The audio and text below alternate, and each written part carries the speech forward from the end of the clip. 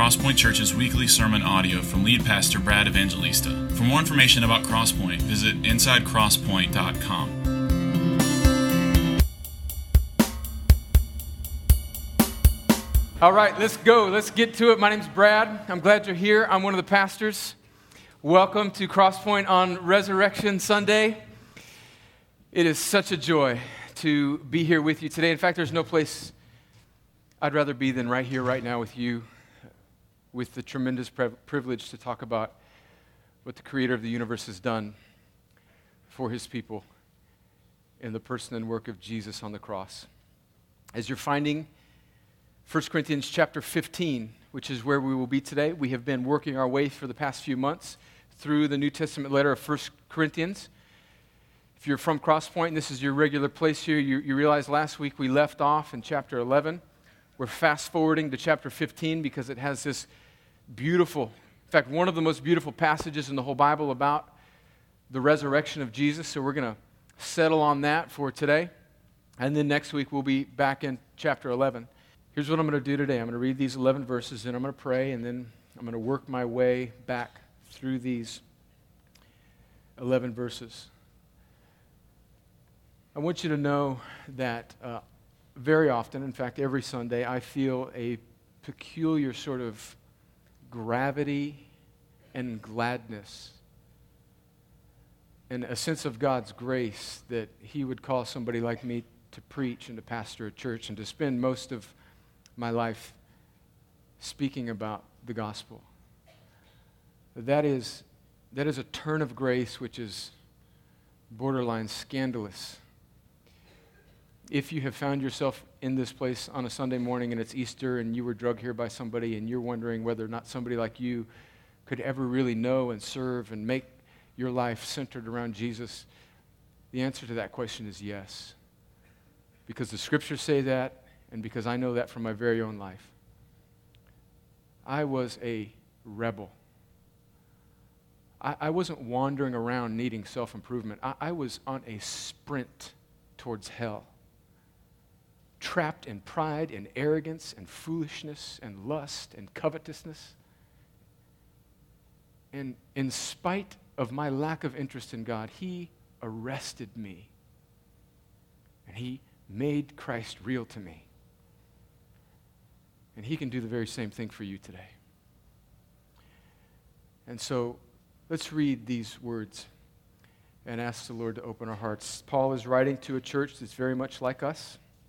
A gifted but selfish, self-absorbed church that needs to be reoriented to the truth of what Christ has done on the cross. And he writes these words in 1 Corinthians chapter 15, verses 1 through 11. Now I would remind you, brothers, of the gospel I preached to you, which you received, in which you stand, and by which you are being saved, if you hold fast to the word I preached to you, unless you believed in vain. For I delivered to you as of first importance what I also received, that Christ died for our sins in accordance with the Scriptures, that He was buried, that He was raised on the third day in accordance with the Scriptures, and that He appeared to Cephas, then to the 12. Then He appeared to more than 500 brothers at one time, most of whom are still alive, although some have fallen asleep. Then He appeared to James, then to all the apostles. Last of all, as to one untimely born, He appeared also to me. For I am the least of the apostles, unworthy to be called an apostle, because I persecuted the church of God. But by the grace of God, I am what I am. And His grace toward me was not in vain. On the contrary, I worked harder than any of them, though it was not I, but the grace of God that is with me. Whether then it was I or they, so we preach, and so you believed. Well, let's pray and ask the Lord help us to understand these words. Father, I come to you in such thankfulness that in a mystery of your grace, you have awakened my eyes, my rebellious eyes, my dead heart to these truths. Lord, as I think on these things and as I preach on these things, Father, I pray for two things. Number one, for the Christians in this room, for those who have already trusted and believed in Jesus, who have placed their hope in him and what he has done on the cross. I pray that afresh we would be captivated by the good news of the gospel, that you would stir our hearts with affection for Jesus, that we would be so wrecked by grace that there would never be a point in our lives when we get over or past the cross and the burial and the resurrection of Jesus. And Lord, secondly, I pray for people that are in this room that have not yet trusted in Jesus, those that are aware of the fact that they're not believers in Jesus yet, and those that are unaware, thinking that they have, but truly they have not, because they have merely given mental assent or agreement to the gospel, but their life has not been made new by it. Lord, for those friends here today, would you do what only you can do? Would you cause scales to fall from their selfish eyes? Would you cause them to not lean on themselves? And would you cause them to look up and see Jesus so that they would trust in him and believe? And Father, I pray that you would do these things as we work through this text for the glory of your name and for the good of your people. And I pray it in that mighty name of Christ, our great God and King. Amen. All right, there's three things that I have today. I know that you like outlines. I take full culpability for making you an outline-dependent congregation. I'm sorry, that's just the way it is. And so today we have three quick points. They come straight from the Scriptures. This is not rocket science, friends. These are three very simple points. These 3 points are that Christ died for our sins. That's point number 1. Point number 2 is that Christ was buried. And point number 3 is that Christ was raised. Christ died for our sins, Christ was buried, and Christ was raised. And we'll work our way back through those 3 things as we work our way back through this text. But I want you to look at 2 things before we start to unpack those truths, especially in the first 2 verses. Paul writes in verses 1 and 2, he says, to remind the Corinthians, he says, I remind you, brothers, of the gospel I preached to you, which you received, in which you stand, by which you are being saved, if you hold fast to the word I preached to you, unless you believed in vain. There's 2 things that I want you just to take note of about Paul's initial instruction in this chapter to the Christians. The first is that the gospel is not something that we achieve. Rather, it is something that we receive. The gospel is not something that you do. And so if you have grown up in a mistaken Christian culture where the sort of underlying subconscious message is that you must get yourself right in order for God to receive you or accept you, really the inverse is what the gospel states, is that you can't do anything. There's nothing that you can bring to the table. There's no amount of good works, but that God in his graciousness, when he moves upon a human soul to save it, he makes that person new, not because of any merit based in that person's life, but because of what Jesus has done on the cross. And then he gives that dead heart that he has made alive the gifts of faith and repentance, whereby then that dead sinner that is now made alive simply receives grace and life. So the first thing I want you to know is that we are by nature religious people, but the gospel at its core is something that we don't do, but it's something that we simply receive. That's the first thing I want you to see. Secondly, Paul says to them about this gospel that it's something that they stand in. That there's this active sort of participation then. They stand in it. They are being saved by it. That's unusual, isn't it? We sort of think of salvation as sort of a one-time thing in the past, which it certainly is. I mean, there's a moment when you are born again, when you are made new, when you have passed from death to life, but yet there's a present tense, all-consuming reality to our salvation. We are still being saved, sanctified continually. And we're to hold fast to this. We're to hold on to it like a little child would hold on to their father or mother's leg. And so the second thing I want you to get is that the gospel is not something that we have a one-time interaction with. Rather, it is to be the central, dominating, and all-consuming center of our lives. The gospel, which Paul calls of first importance, is the only really piece of information that matters. It's not just a one-time hit. It's not just raising your hand on Friday night at youth camp, or maybe one time when the special preacher came through when you were a kid and you just responded to your altar call. The gospel is something that you receive solely by God's grace, and then it becomes this piece of information of what Christ has done to make you new and give you the ability to respond to Him. It becomes the all-encompassing aspect of your life. That's why this silly little thing that we have in Christian culture where like I put God first and then my family and then my work. I mean, I understand that sort of progression, but really it's better to think of the gospel and Christ as the hub. He's the center of everything. Everything emanates from Him. Every aspect of your life is not like an individual silo where I go to church and I get a little gospel, and then Tuesday morning I got to go to this meeting, and then I got some extra money that I can spend, and then I got a relationship. I hope this girl likes me, or I hope that guy will invite me to the dance or whatever. I know most of you are past that stage, but we tend to compartmentalize our lives. And the Bible knows nothing of that. The Bible is about Christ and Christ alone.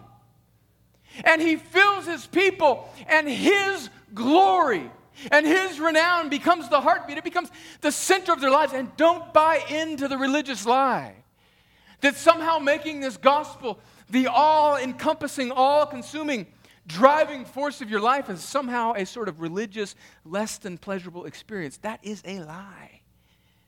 To serve Christ is where true joy is found, but much more can be said on that.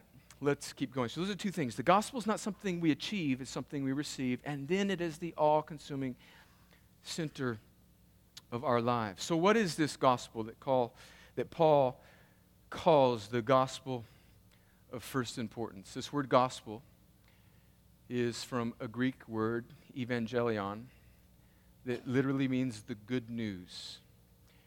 And these verses here, these next few verses, verses 3 through 7, are some of the most clear sentences in the entire Bible of what this good news is. It says in verse 3 that Christ died for our sins. That's point number one. Christ died for our sins. Friends, do you realize that at the core of the message of the good news, the core of the message of the gospel, the core message of the scriptures begins with this assumption that we are fallen beings. The Bible's clear about this. We are sinners. I think on some level we all understand this. We all acknowledge this. I told this story several years ago, but it fits today. And so if you're one of the old school Cross Point folks from back in our days in the schoolhouse, you may remember this story when my sin and the sin of an elderly lady collided one day in the Publix parking lot. You know that corner building there where the dry cleaners and the Bradley Park Publix and the dry cleaners are there, and there's like a rental car place? And if you are going down Whitesville Road and you turn in, if you're wanting to drop off dry cleaning there, and you turn in that back little driveway, kind of closest to Panera Bread, that would mean that your passenger side window then rolls up to the door. And God forbid that you actually have to get out of the car and hand the clothes. I mean, we'd have to walk 10 feet. So most of us don't. We roll around the front of Publix, and then we take a hard left right there so that we can just hand the clothes out the window to the lady at the dry cleaning place. You've done that, haven't you? Right? But you see, so I was doing that this day. In fact, I had nothing else to do. I actually bypassed that one back entrance because I didn't want to walk 10 feet, and I drove all the way around, came around, went around, and then I took that, or I wanted to take that hard left, right there. But actually, when you take that hard left, you're actually kind of in that sort of agreed upon lane that's going the other way, And so right around that time, this Well, this lady who was a little bit older than me was driving like a big boat Cadillac. You know, she was driving this car, and she was doing what she should. She was where she was supposed to be. And because I've done this before, and I know I'm not just going to burn around that left because there might be somebody there, I was inching up slowly, and so I'm right there at the corner of the building. Kind of, if I would have kept going straight, I'd have gone right into that, that gas station right there. And so she sees me, and she slows, and I slow down, and I want to take a left. And so I kind of wave her on, right? I wave her on like, no, you go. And she's thinking, why would you go? I'm stopped. You just go around. But she didn't realize that I had clothes that I wanted to just drop off in the window, right? And she gives me this look. She may be one of your grandmothers. She might even be in this room today. And she gives me this look. When I was like, I was giving it, no, just go ahead. I was like with the left hand, I was giving it no, go ahead. And she looks at me with just disgust. But she had a little dog with her in the car. And that dog was on her shoulder. So she's got her hands on the steering wheel, and she's got a dog on her shoulder, and she's giving me looks of disgust because I want to hug the building and turn left. And so when she gave me her look of just exacerbated, just disgust, I'm going like, I want to turn left, and quickly her look caused me to get angry, and my polite little, I want to go, started to point on the dog. You think I'm jacked up because you got a dog on your shoulder, lady. And so, on a beautiful day in Columbus, Georgia, at the corner of Publix, a preacher and a sweet old lady's sin nature collided. Friends, that's a silly little example, but really, isn't it clear to us that we are broken? Isn't it clear? Just think about the things that run through your mind. Think about the rebellion that swells up in our heart, even for those of us that know Jesus. The Bible is clear about this as well. Let me read to you some scriptures about what the Bible says about our problem with sin. The Bible is very serious about sin. It is pervasive and devastating in its nature. Paul writes to the Romans in chapter 3, verses 10 through 12. He says, as it is written, none is righteous, no, not one. No one understands. No one seeks God. All have turned aside. Together they have become worthless.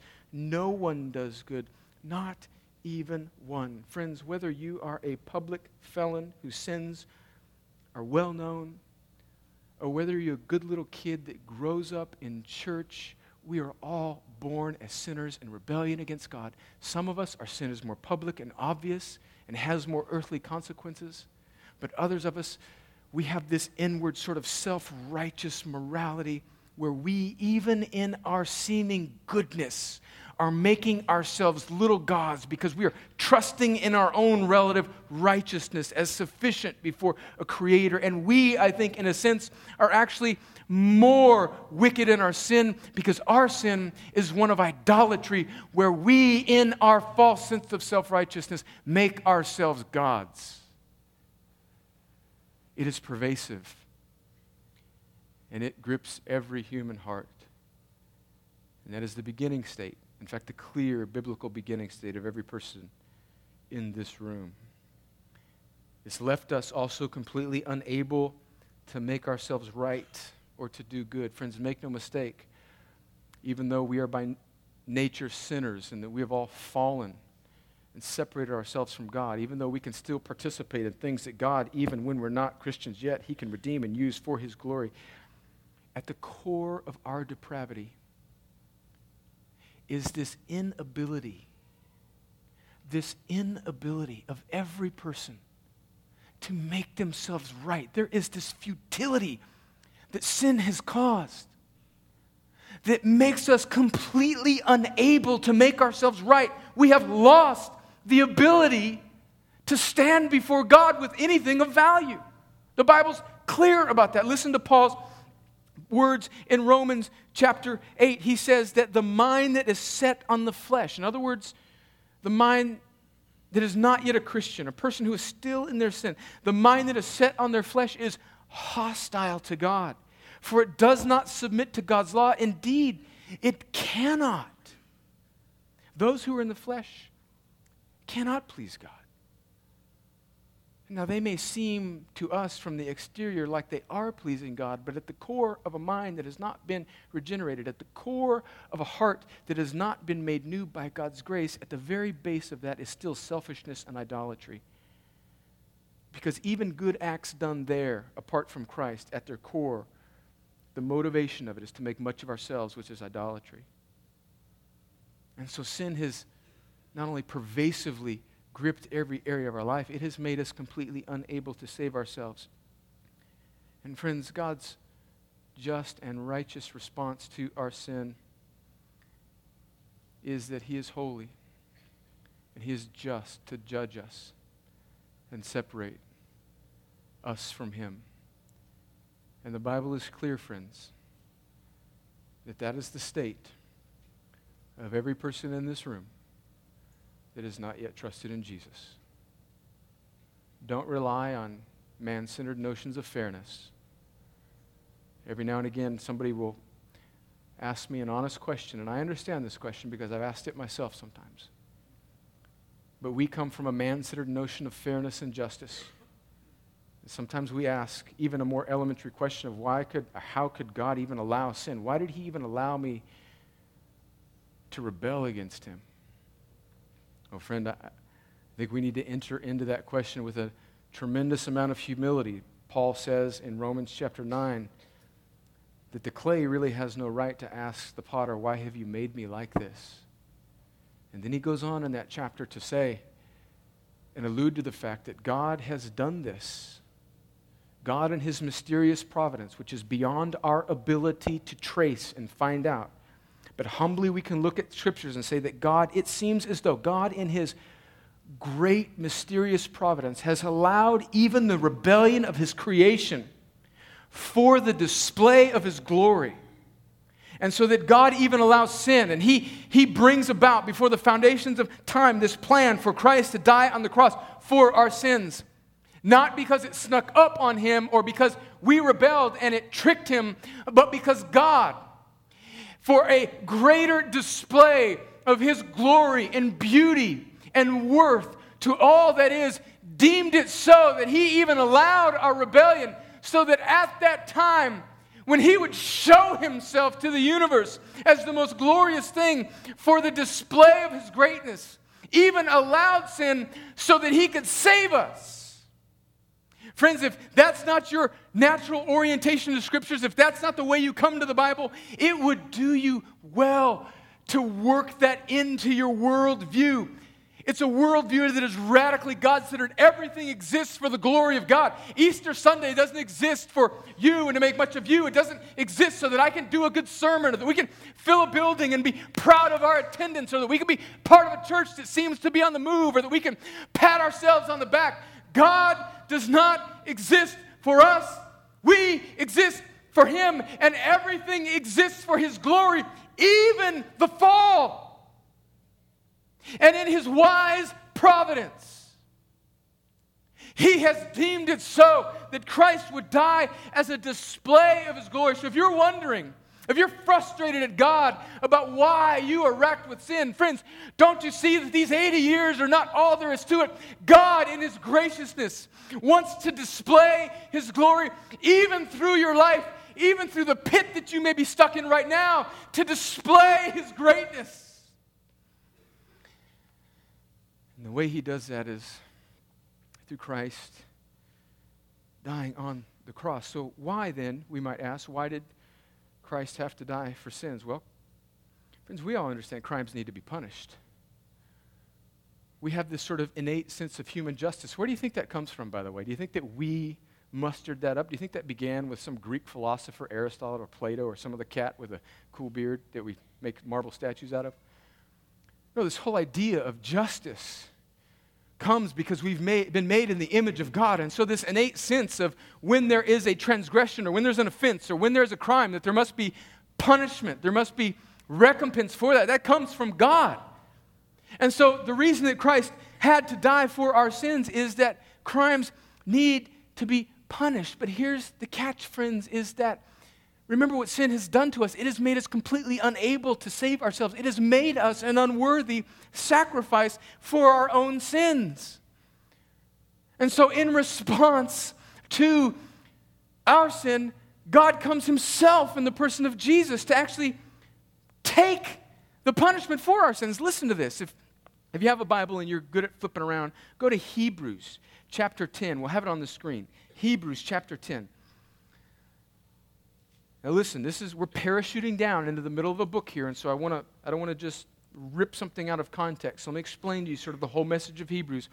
Hebrews is a book in the New Testament that is basically explaining how Jesus has become the fulfillment of all of these Old Testament animal sacrifices, right? So primarily in Leviticus, where they were sacrificing bulls and birds and goats and all of these temporary systems of atonement that God had set up for the Old Testament people of Israel to point them to that day when once and for all the Lamb of God would come and take away sins. He's pointing them to, in the Old Testament, his ultimate work on the cross. Well, now Hebrews is a letter to Christians who are sort of mixed up about that. And what Hebrews is doing is it's basically explaining to them the reason for Old Testament sacrifices, pointing them forward to that once and for all sacrifice of Jesus on the cross, which we are here to celebrate today. And so with that as our backdrop, let me read quickly Hebrews 10, a few verses there. It says, "For since the law," this Old Testament sacrificial system is what he's referring to there, "has but a shadow of the good things to come to instead of," let me start again. "For since the law has but a shadow of the good things to come instead of the true form of these realities, it can never be, by the same sacrifices that are continually offered every year, make perfect those who draw near. Otherwise, they would have not had to cease to be offered, since the worshipers, having once been cleansed, would no longer have any consciousness of sin. But in these sacrifices, there is a reminder of sin every year. For it is impossible for the blood of bulls and goats to take away sins." And so what the writer of Hebrews is saying here is that, look, this sacrificial system that they set up in the Old Testament, it was just a temporary thing to point you forward to Christ. And so I don't think any of you have participated in your lifetime in the sacrifices of bulls and goats. If you have, please stay after. We need to talk a little bit. But we have participated in human acts of sort of religious atonement, haven't we? Haven't we done that? And what the writer is saying here is, look, that may make you feel good for a little while, but it should just point you to your need for a Savior outside of yourself. An extrinsic salvation. We can't do it within ourselves. Look, Christianity is not a Whitney Houston song. There is no great love that's in you. Those of you that were born in the 1990s know, but remember back in the day in the 80s, we were rocking that song out. I found the great... Never mind. It's a lie. There is no great love in you. Salvation is exterior. And that's what he's saying here. It's not by bulls or goats or human effort. Verse 5, "Consequently, when Christ came into the world, he said, 'Sacrifices and offerings you have not desired.'" He's speaking to the Father here as he's quoting a psalm in the Old Testament.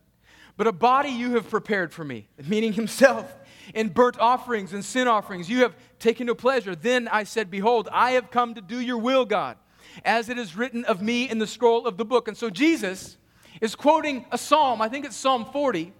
There, the writer is saying that Jesus is saying this. And so the whole Old Testament is about Christ, right? And so Christ has to die. He is the perfect sacrifice. He is the perfect lamb that doesn't need to be sacrificed again. He is the righteous one who is outside of our efforts. He is the perfect human who has not been tainted with sin. And so Christ dies on the cross for us as a perfect sacrifice. So just think about justice here. Listen, we understand. Look, if we were farmers and you stole 10 cattle from me, and we had a little discussion about that one day, and you said, I'll pay you back, and then you show up with like one three-legged horse, all jacked up, matty hair, just looking at you like, here, will this do? No, that won't do. That won't do. And we have stolen, through our rebellion, the dignity of God's prized creation, which is the image of God in humanity. And we can't repay it. Here's an illustration. I don't know if you're soccer fans. I'm not really a soccer fan. I don't know anything about soccer, actually. I grew up on the Mexican border where my high school team had great soccer teams. All the kids played all their life. I didn't. I used to go to the games and cheer. I know nothing about soccer. But I do know that one of the big teams in the world is Real Madrid in Spain, Madrid. And I guess they won this European Spanish League Cup, right? Copa del Rey, I guess. This is a crowd in the South. You guys are college football fans. You're like, soccer? What? Well, anyway, it's this game where you kick a round ball. They actually call it football in other parts of the world, more appropriately so. But anyway, so this particular team, Real Madrid, I think it was, they won the Copa del Rey, right? And so they are now celebrating with their fans. This just happened the other day. I saw this on the news. They're celebrating with their fans, and they're on top of this like double-decker buses, the ones you see in Europe where the people are up on top of it. And one of the star players for this Spanish team, I think maybe he had a few too many. He actually dropped the Copa del Rey, like the trophy. He dropped it in front of the bus as it was going about 10 miles an hour, and the bus ran over the trophy. And everybody kind of stops, and a couple of Spanish police officers run out like, oh, snap. I mean, it was destroyed. It was gone. Oops. Friends, this is the way I think. Everything I see is like, oh, that's a good picture of the gospel. Because, see, we have dropped the trophy. We have smashed the prize of our own dignity. And we have ran over it with the bus of our rebellion. And we are unable, friends, we are completely unable to super glue that trophy back together as to anything presentable to God. The best thing we could do is go down to some little dime shop, trophy shop, and hand him a little replica plastic trophy with the leg broken off. That's the best we can do. Who can replace the trophy?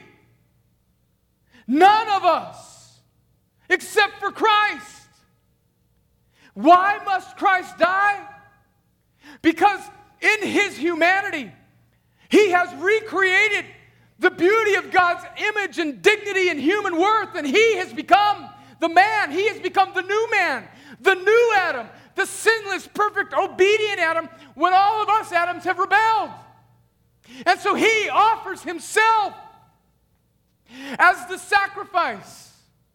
So this is the glory and the scandal and the beauty of the cross, friends, that God actually gives us what he calls for in the person of the perfect man, Christ.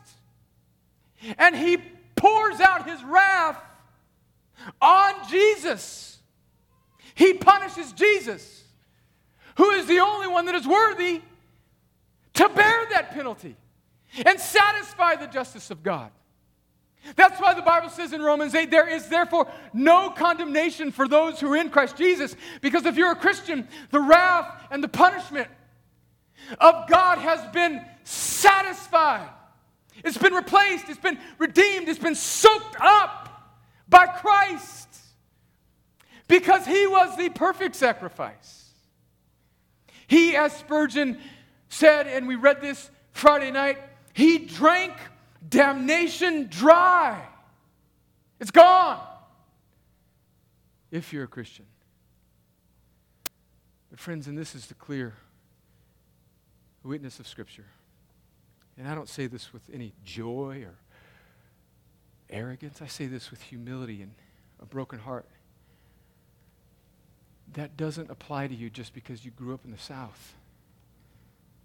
It doesn't apply to you just because you're a member of a church or you're the preacher of a church. It only applies to those who have trusted in Christ, who've repented and believed in Him, who've placed the hope of their right standing in what Jesus has done for them. Friends, have you done that? Have you done that? Well, let's continue. That's point number one. Christ died for our sins. Point number two, Christ was buried. We'll be quicker with this one. Christ was buried. He says in verse 4 that He was buried. Why is this even important for Paul to mention? Well, what's going on there in the Corinthian church, they're a Greek culture, and there was a rather dominant Greek philosophy that was gripping the hearts of many of the Corinthians. It existed all the way through the New Testament church. It has reared its ugly head through the centuries. And it's this Greek philosophy that's called Docetism. It comes from a Greek word that means to seem or to appear to be.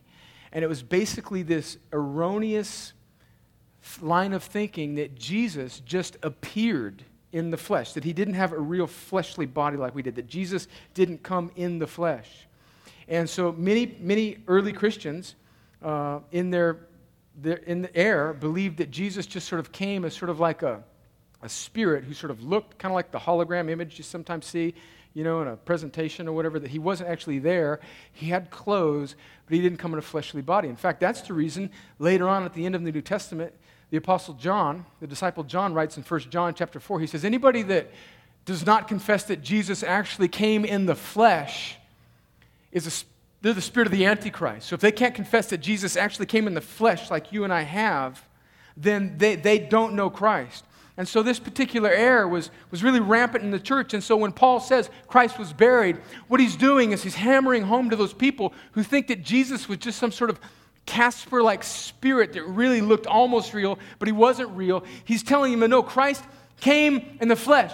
He actually died, and He was in a grave. He was in a tomb. Why does Paul mention this? Why is Jesus' full humanity so important? Friends, it's important because if you understand the glory of the incarnation, you realize that we have a God who is not transcendent, but He's actually come to us. Let me read you some scripture again out of Hebrews. Just sit tight. I'll flip there. Hebrews chapter 2. It says in Hebrews chapter 2, verse 17, about Jesus, therefore He had to be made like His brothers in every respect. Listen to this. So that He might become a merciful and faithful high priest in the service of God, to make propitiation, that means the wrath-absorbing sacrifice, for the sins of the people. For because He Himself has suffered when tempted, He is able to help those who are being tempted. And then go, if you're with me, to Hebrews chapter 4, just a couple chapters over. In verse 14 it says, since then we have a great high priest who has passed through the heavens, Jesus, the Son of God. Let us hold fast our confession. For we do, listen to these words. We're talking about the creator of the universe now. For we do not have a high priest who is unable to sympathize with our weaknesses, but one who in every respect has been tempted as we are. Are you listening to that 20-year-old man? Young man who cannot seem to not download that thing on that website? Do you realize that Jesus has felt every temptation that you have felt? Do you realize that conniving businessman who is making an idol of career advancement, who is wanting nothing more than to just manipulate circumstances on the job so that you might be made much of no matter who you trample over? Do you realize that Christ has been tempted in every way as you are? We're talking about God Himself who condescended in utter humility to face what we face. He has been tempted. It says, let us then. It says that He was tempted as we are, yet without sin. So Christ has taken to the mat and pinned every temptation that we have faced. And when He did that, He built up righteousness.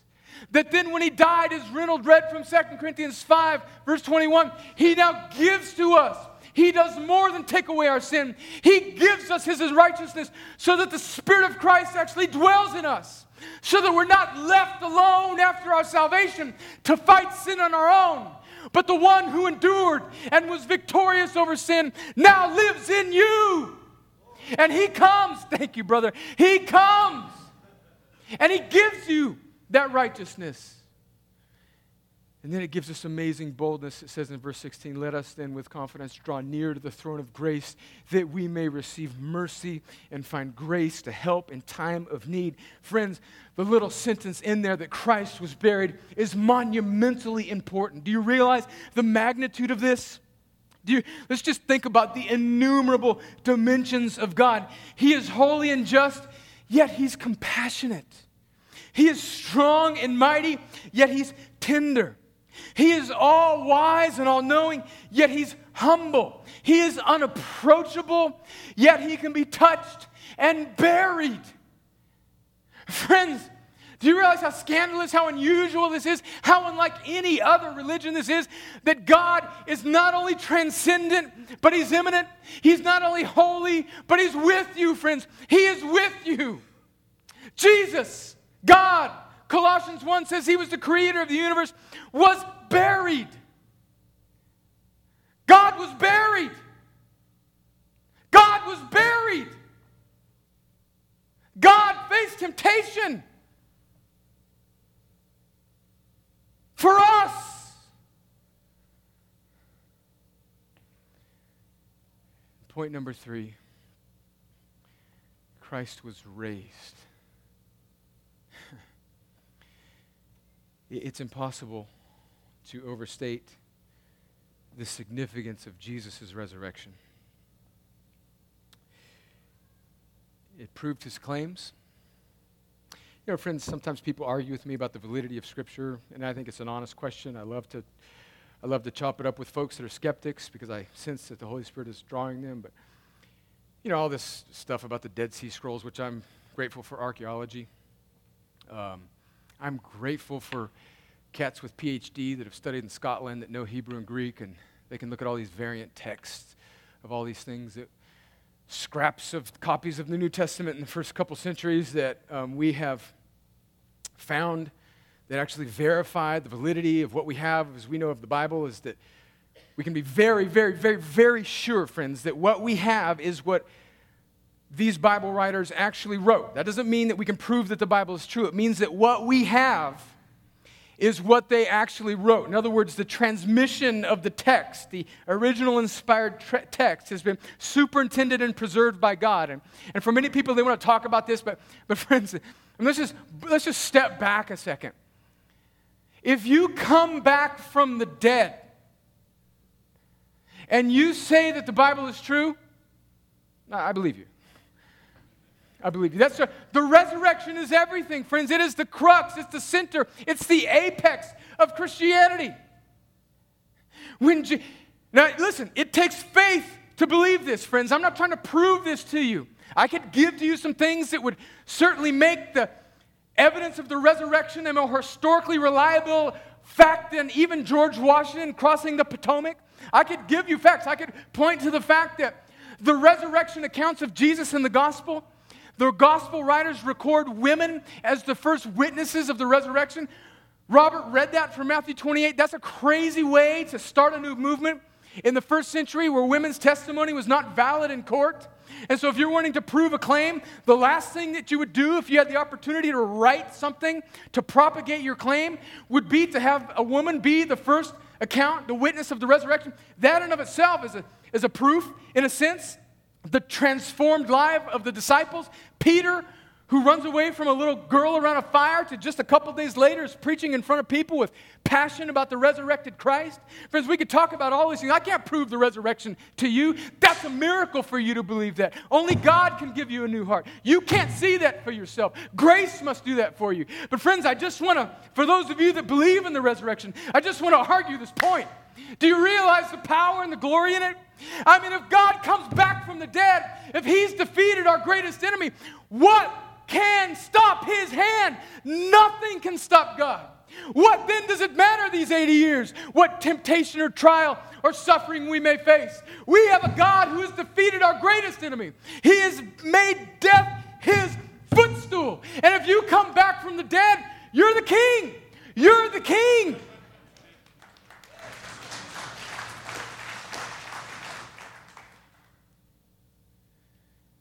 Paul takes great care to be specific about this.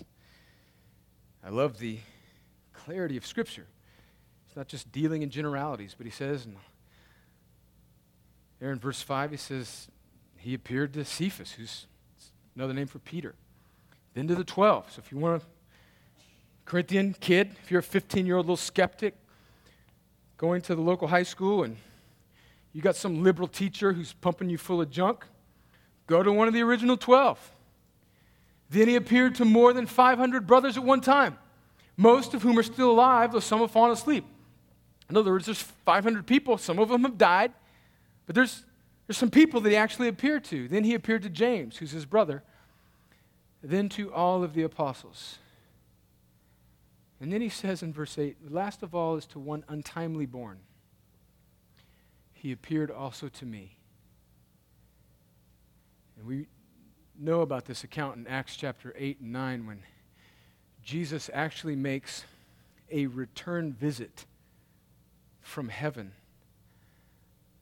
to speak to Paul. Mano y mano.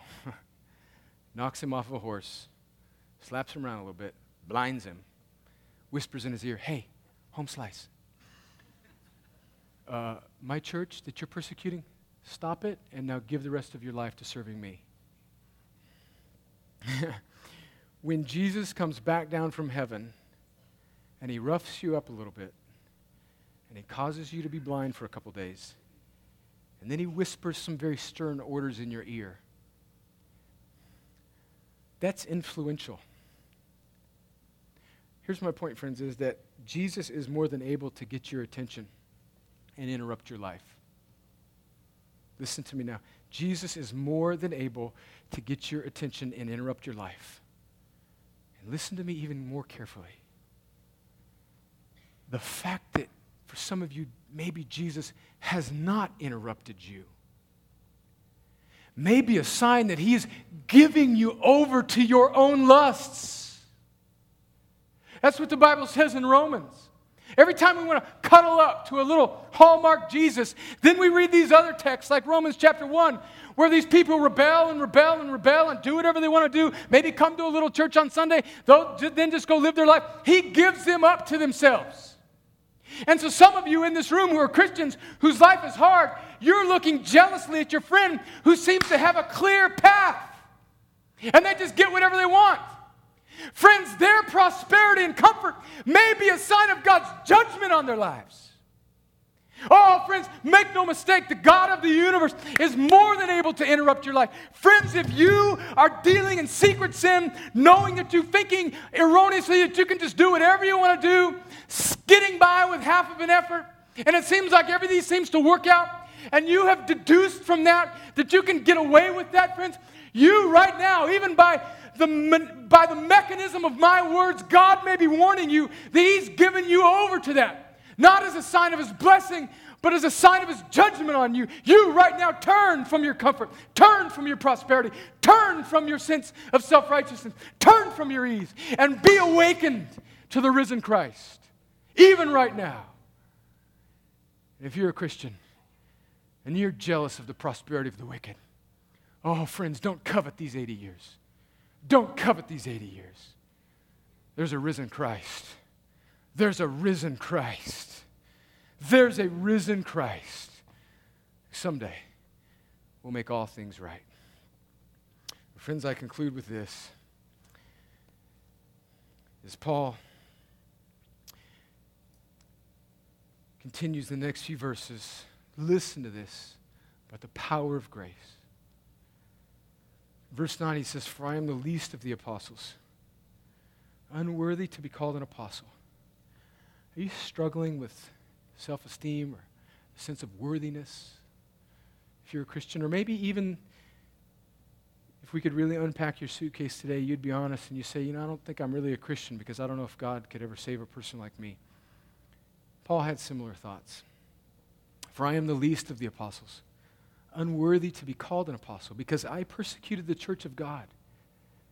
But by the grace of God, I am what I am." See, it wasn't Paul squaring himself away that made him a Christian. It was the pure, free grace of God. And his grace toward me was not in vain. On the contrary, I worked harder than any of them though it was not I, but the grace of God that is with me. Whether then it was I or they, so we preach, and so you believe. Friends, deep down inside, are you wondering whether or not God could ever use a person like you? Be instructed and encouraged by the words of Charles Spurgeon. If you're from Crosspoint, you know I love him. If you're here for the first time and you hang around, you will get to know this great pastor from England back in the 1800s. He says in the sermon on John 8:36, which is one of the most beautiful texts in the Bible, which says, "If the Son therefore shall make you free, you shall be free indeed," speaking about the freedom of grace to come and change your life and make you new. He says, to those who are imprisoned in their sin, listen now, friends, listen to the guilty conscience. Listen, guilty conscience, to these words from Spurgeon. To those who are imprisoned in their sin, the word "if" rings a sweet silver bell of hope. No matter who you are or what you are or how many years you have remained a slave of Satan, if the Son therefore shall make you free, the glorious liberator can make you free. Wherefore he is able to save them to the uttermost that come unto him by God. That's Hebrews 7:25. Perhaps that which weighs upon you most heavily is a sense of your past guilt. You have offended God often, willfully, atrociously, and with many aggravations. Let me stop there and say, friends, that has been the case in my life. Friend, right now, do not covet your own sin as a greater power than Christ's grace. Do not hold on to your sin like a little idol, thinking that God cannot set you free from that thing. You feel that back to Spurgeon now, you feel that all that God's word says against you is deserved, and every threatening that his book utters is your just due. Can so foul a sinner be made clean? I know that the leopard cannot lose its spots, nor the Ethiopian change his skin by his own efforts. Is there a power divine that can take away the spots and change your nature? Surely it has already happened. No sin that you have committed needs shut you out of heaven. However damnable your iniquities may have been, there is forgiveness with God that he may be feared. You may listen to these words. You may have gone to the very edge of hell, but the arm of God's grace is long enough to reach you. You may feel that your tongue is padlocked with blasphemy, your hands bound by acts of atrocious violence, your heart fettered with corruption, your feet chained fast to the satanic blocks of unbelief, your whole self locked up in the bondage of corruption. But there is one so mighty to save that he can set even you free. The blood of Jesus Christ, his Son, cleanses us from all sin. 1 John 1:7. And so, friend, I end with these words. Paul says in the last half of the last verse that we read, so we preach, and so you believe. Do you believe this? Christian? Do you believe this? Is this the all-encompassing reality of your life? Has the cross gripped you, man? Look, I deserve death. I deserve to be separated from God forever. I was a rebellious, lustful, prideful, arrogant glory thief. And God rescued me, man. Who gets over that? Who moves on past that? Christian, is your heart warmed again with affection for Jesus? Is the gospel the all-encompassing reality of your life? Is your heart aflame with it? Is it your heartbeat? Do you want to engage in friendships this way because of what the gospel has done? Do you want to spend your money because of what the gospel and Christ has done in your life? Do you want to engage with your neighbors? Do you want to love your wife or husband? Do you want to not do that with your boyfriend or girlfriend? Because the gospel is Christ, it's him. He has become the all-encompassing center of your lives. Friend, Christian, are you past that? Does your heart need to be warmed again? And to my non-Christian friend, I'm not going to placate you or coddle you. I'm going to love you and serve you through clarity. You've heard the gospel. You are now responsible to respond to it. Do not harden your hearts. Don't think that next week or next month or maybe once you graduate from college and your fun years are over, then you can give your heart to God. Do not presume upon God's grace. Repentance or faith are not something that you can muster. It's not yours to give. It's a gift that God gives you. And right now, if the Spirit of Christ is knocking on your heart, do not harden your heart. Believe in Jesus right now.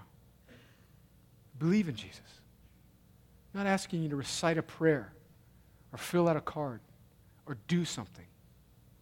I'm asking you, as Paul said at the beginning, to receive. If you are even hearing these words now and it is hitting you and it's convicting you and it's stirring your heart, I think that is evidence of the irresistible grace of God that right now is making your dead heart alive. Respond. Now, you are responsible to breathe. You know what babies do when the doctor pulls them out of the birth canal? They breathe. They believe. You can't make yourself born again. You can't hear this message, file it away, and then respond to it years from now. God gives you life. And the very words of the gospel carry the life that they demand. Don't listen to this and then go to dinner at grandma's house and think about how you're going to make your life a little bit better. You will fail. You can't replace the trophy. You can only receive the replacement, which is the new Adam, Christ. You can't give yourself life. But the words that you have heard today carry with them the power to bring you back to life. Now you must believe. You must turn from trust in yourself and you must turn to trust in Christ. See the risen Savior. Now, right now, believe, look at Him. See Him in your heart. See Him in your mind's eye. And trust in Christ. And you yourself shall be free. Right now, believe in Jesus. Believe in Jesus. Trust in Him. Let's pray.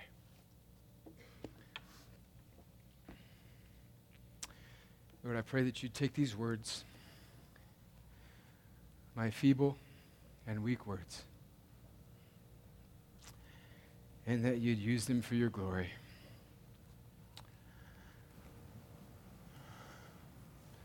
Help my Christian brothers and sisters in this room fall afresh in love with Jesus and the gospel, and so consume our lives with this beautiful gospel of first importance. Let it inform all of our decisions, all of our spending, all of our receiving, all of our buying, all of our loving, all of our working, all of our speaking, all of our thinking. Crucify the vestiges of rebellion in us and stir in our hearts affection for Jesus. And for my friends that came into this room not yet trusting in Jesus,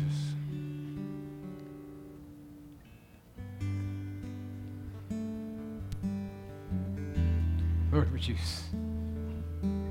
cause them to see Jesus, whether or not they ever set foot in this church again. We care nothing about numbers. God, would you cause them to see Jesus? And then would you plant them in a local church, this one or some other Bible-believing, Jesus-worshiping church, so that their infant faith can be nurtured, so that they can spend the rest of their lives making much of you and not themselves. Lord, would you give my friends in this room who need it the gift of repentance and faith, would you cause them to be born again? Would you give them a new heart? Would you make the dead man, the dead woman alive for the display of your glory and for the joy of your people? I pray that you do it. Do it, I pray, Lord. In Jesus' name.